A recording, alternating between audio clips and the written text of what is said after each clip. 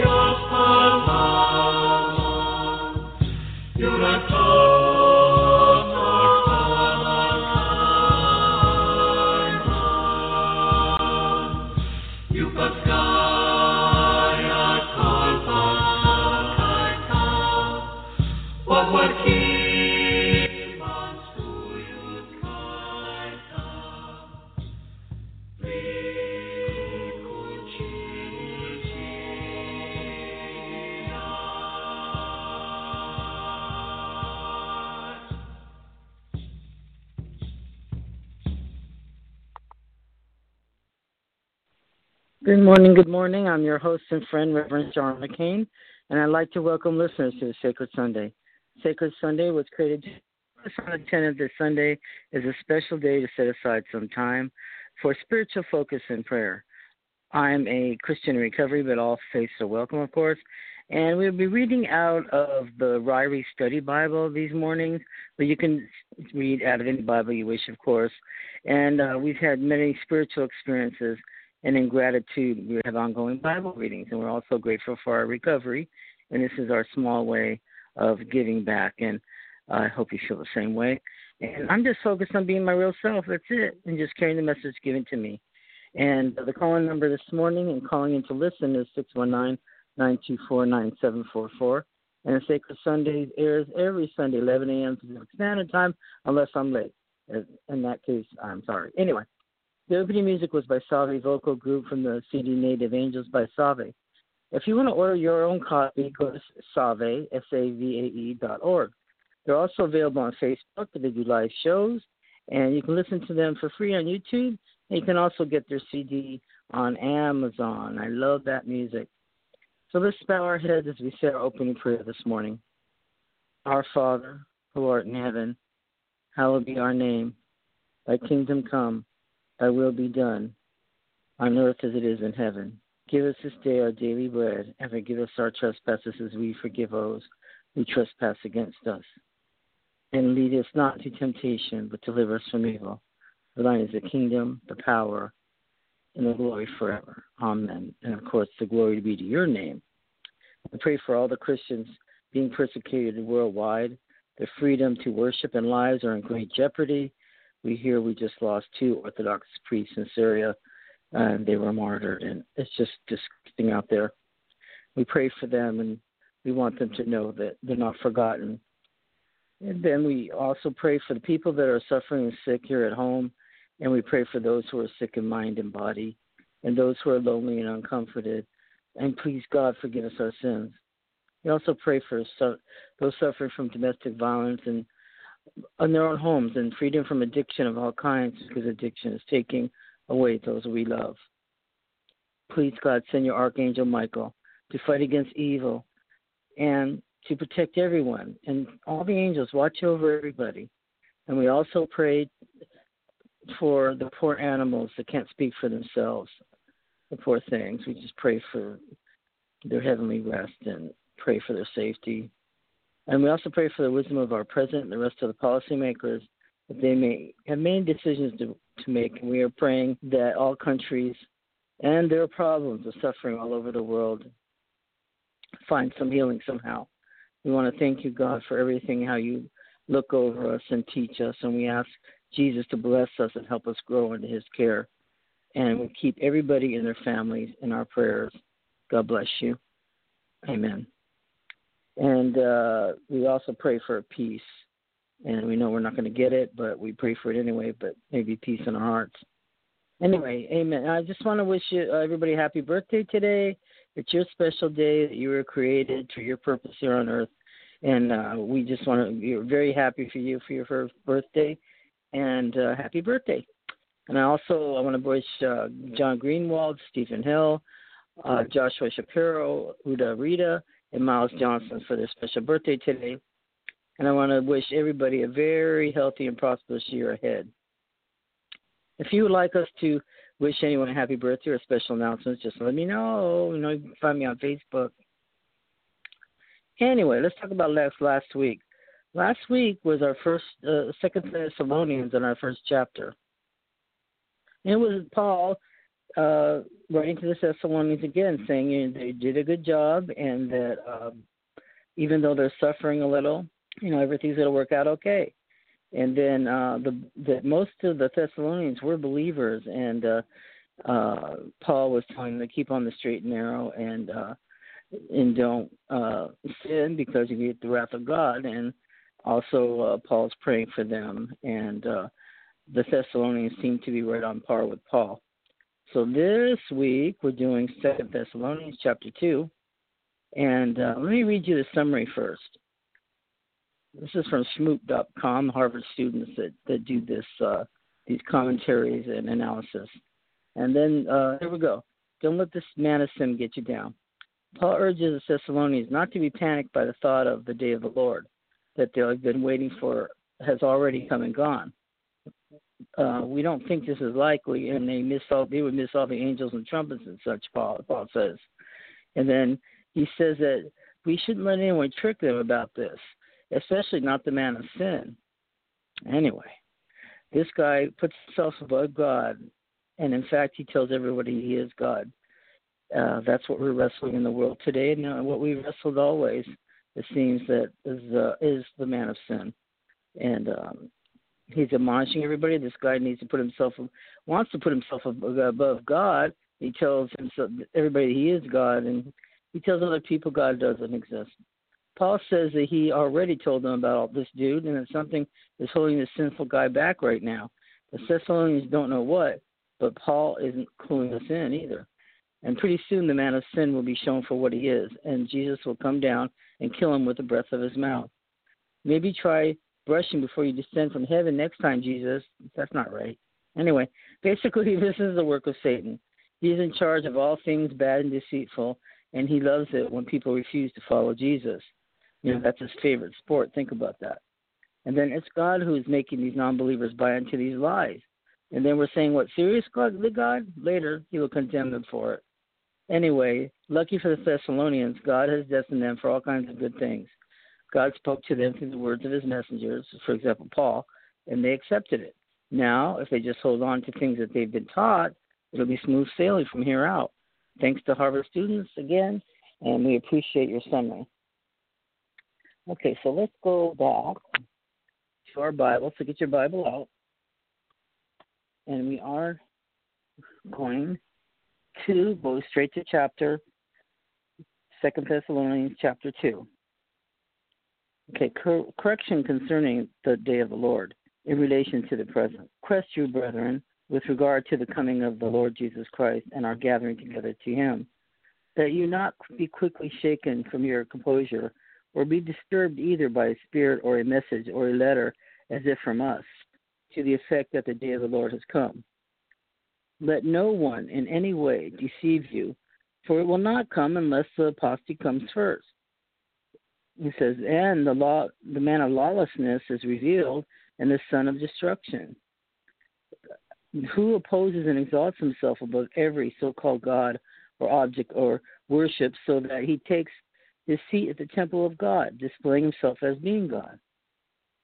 Don't you not remember that while I was still with you, I was telling you these things? And you know what restrains him now, so that his time will be revealed. For the mystery of lawlessness is already at work.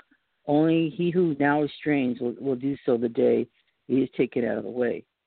Then the lawless one will be revealed, whom the Lord will slay with the breath of his mouth, and bring into the end by his appearance of his coming. That is, the one whose coming is in accordance with the activity of Satan with all power and signs and wonders. In relation to unbelievers, and with all the deception of wickedness for those who perish, speaking about revelations here. Okay, anyway, and for all the deception of wickedness for those who perish, because they did not receive the love of truth so as to be saved. For this reason, God will send upon them deluding influence that they will believe what is false. And that's the issue here. People believe what is false. In order that they all be judged, we do not believe in the truth, but took pleasure in wickedness. But we should always give thanks to God for you, brethren, beloved by the Lord, because God has chosen you from the beginning for salvation through the sanctification by the Spirit and the faith in truth. It was for this he called you to our gospel, that you may gain the glory of our Lord Jesus Christ. For then, brethren, stand firm and hold on to the traditions for which you were taught, whether by word or mouth or by letter from us. Now may our Lord Jesus Christ himself and God of our Father, who has loved us and given us eternal comfort and good hope by grace, comfort and strengthen your hearts in every good work and word. And that brings us to chapter 3. These are short little letters, but powerful. So let's go back and read the notes. And it says, with regard to the coming of the Lord Jesus, for example, concerning or in interest of the truth concerning the Lord's coming. Paul denies the teaching ascribed to him and that the day of the Lord has already begun. Our gathering together, a reference to the rapture of the church. So he's denying that he ever said anything like that. And people are just spreading rumors around it, but they're doing the same thing today. Okay, so our second note is shaken, excited, violently disturbed. The Thessalonians were being greatly disturbed by false teaching concerning future events. Paul seeks to bring them back to true doctrine. A proper living, the false teaching was by a spirit, some prophetic utterance, by a message, some spoken teaching, and by letter as if from us, a written communication purporting to be from Paul, but it wasn't. And the source of these teachings was not given, the day of the Lord. And it says, apparently the believers thought their present troubles meant the day of the Lord had already come and gone. So that's not true for anyone then, and it's not true for now. Okay, so the second note is the apostasy, an aggressive and climatic revolt against God that would prepare the way for the appearance of the man of sin. And you know that's the Antichrist. Although it is true that the forces of lawlessness were at work in Paul's time and are at work today, the mystery of the lawlessness is already at work. The man of lawlessness, also called the lawless one, is an individual of the future who will come to power during the tribulation days. John also recognized the presence of many antichrists in his time, as well as the coming of one great antichrist in the future is revealed. When the antichrist signs the covenant with Israel at the beginning of the tribulation, he will be identified by some for who he is. So some are going to know. And that just gave me the chills, because you can actually see how that could be happening. And then 2:4, this takes his seat to the temple of God. At the midpoint of the tribulation period, the Antichrist will desecrate the rebuilt Jewish temple in Jerusalem by placing himself there to be worshipped. And this will be the climax of the man's great sin of self-deification and an open defiance of God. And then 2:6 reads, says what? Here is the restrainer is neuter. In verse 7, it's masculine. The neuter would not eliminate the spirit, which is a neuter word. Okay, 2:7. He who now restrains will do so until the Antichrist is now being held back by a restrainer. Some understand this to be God indwelling in his church by the Holy Spirit, while others see human government as a restraint. According to the former view, the removal will be at the rapture of the church, but according to the latter, at the overthrow of human government by the Antichrist. And then 2:8 is, then the lawless one will be revealed. Paul's argument is this: the day of the Lord will not begin until the Antichrist is revealed. The Antichrist cannot begin to act until the restrainer is removed. Since the restrainer has not yet been removed, the Thessalonians could be certain that the day of the Lord has not yet begun, regardless of what the false teachers were saying. And then the man of sin will be able to do powerful miracles in the tribulation days. So it's going to be very confusing for some, but those who stay steady reading their Bible, and they'll know from the wisdom of God. And the deluding influence comes from God. It is both a punishment and a moral result of their rejection of the truth. So that's why it comes from God. And now we can understand clearly that we're not put in that situation, that God didn't do it to us. That actually, we did it to ourselves, and we insist on it. So, he lets us have our own way here before the punishment comes. This verse reflects the Old Testament concept that God is a sovereign, even the activities of evil. And so that kind of reflects that. And then the result will be that men will believe what is false, as Satan works through the Antichrist. And then, now at 2:13, the sanctification by the Spirit and the faith and truth, God's activity, the Holy Spirit's work of regeneration, and man's responsibility, faith, that's our responsibility, is to keep our faith, are equally necessary in salvation. And the traditions, it's all teachings Paul has shared with the Thessalonians, and is also along with tradition. Prayer with steadfastness on the part of Thessalonians closes this crucial section. Notice the closing prayers of this letter. For their lives to be as such would be commended by the Lord, and for the love and steadfastness, and for their peace. And then next week we'll go on to 2 Thessalonians chapter 3. And let me look ahead a little bit. So then it's going to bring us to 1 Timothy. Amazing and true that we're making our way through this Bible.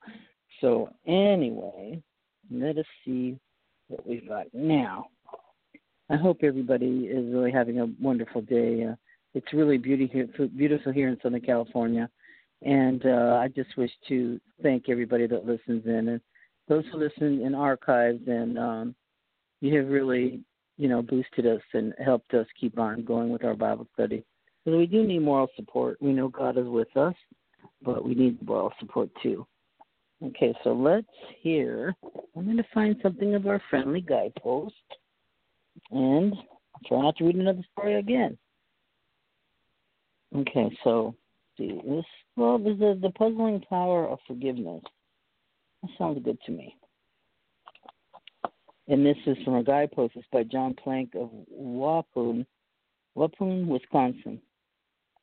And it says, my wife was 7 months pregnant with our seventh child. We lived in a modest 4-bedroom home. After 11 years as a vocational teacher in the state reformatory in Green Bay, Wisconsin, a vocational director's job opened at a nearby correctional institution, and I got that position. I started in June. My new job was 90 miles from home. I rented a room during the week and returned home on weekends. I had 2 months to find a place to live, sell our house, move our family, and get settled down. 5 of our children will be starting school in September. My wife always delivered early and needed to be under a doctor's care. I read through want ads, made phone calls, and talked to fellow employees, visited realtors, and prayed for guidance. Finally, I came across a contractor who was completing a duplex apartment he intended to rent. It would be completed by September 1st. Although the place only had 2 bedrooms, I was certain it would be large enough. I told the contractor I would rent one of those apartments and offered to pay the security deposit and first month's rent. He said that wouldn't be necessary. A handshake and a man's word were all that needed to seal the agreement. Wow. I had to put our home up for sale, and soon we had a buyer. I lined up a mover, registered the kids in school, had our medical records transferred. It was still going to be a squeeze, just 1 week left. On Monday morning, I received a telephone call from the contractor. I was to meet him that night at his home, and then I received a real shock. We were not going to get the apartment. Futilely, I mentioned the kids starting school, my pregnant wife selling our house, handshakes, and a man's word. The contractor said, "The place is too small for your family." Stunned, I went back to my room and thought, how can this be happening? What really puzzled me is why I wasn't angry with the contractor and his wife. As a matter of fact, the more I wondered about, the more I felt that I had to forgive them. I always felt I was a Christian, but frankly, not that good a Christian.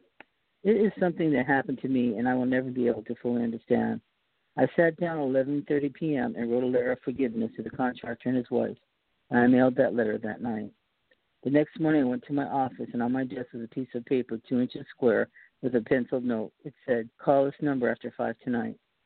At that time, there were only 11 other employees. I contacted all of them and asked if they had put the note on my desk, and no one knew anything about it. At 5 o'clock, I called the number, and when I told the party my name, he said he hadn't called me. I asked him if he was planning to rent his house.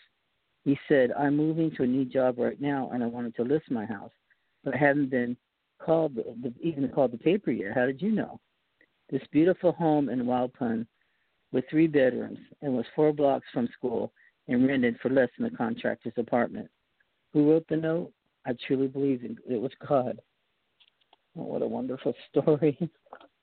That's what I was, driving home from work, and I've been very tired, and those that know me know that I've been ill with this weird thyroid condition.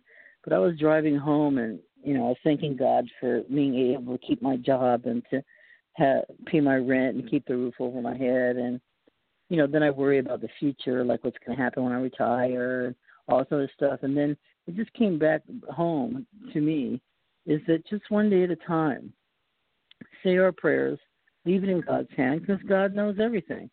And what do we have to worry about? So we've got to be less on worry, more on faith, and more on forgiveness.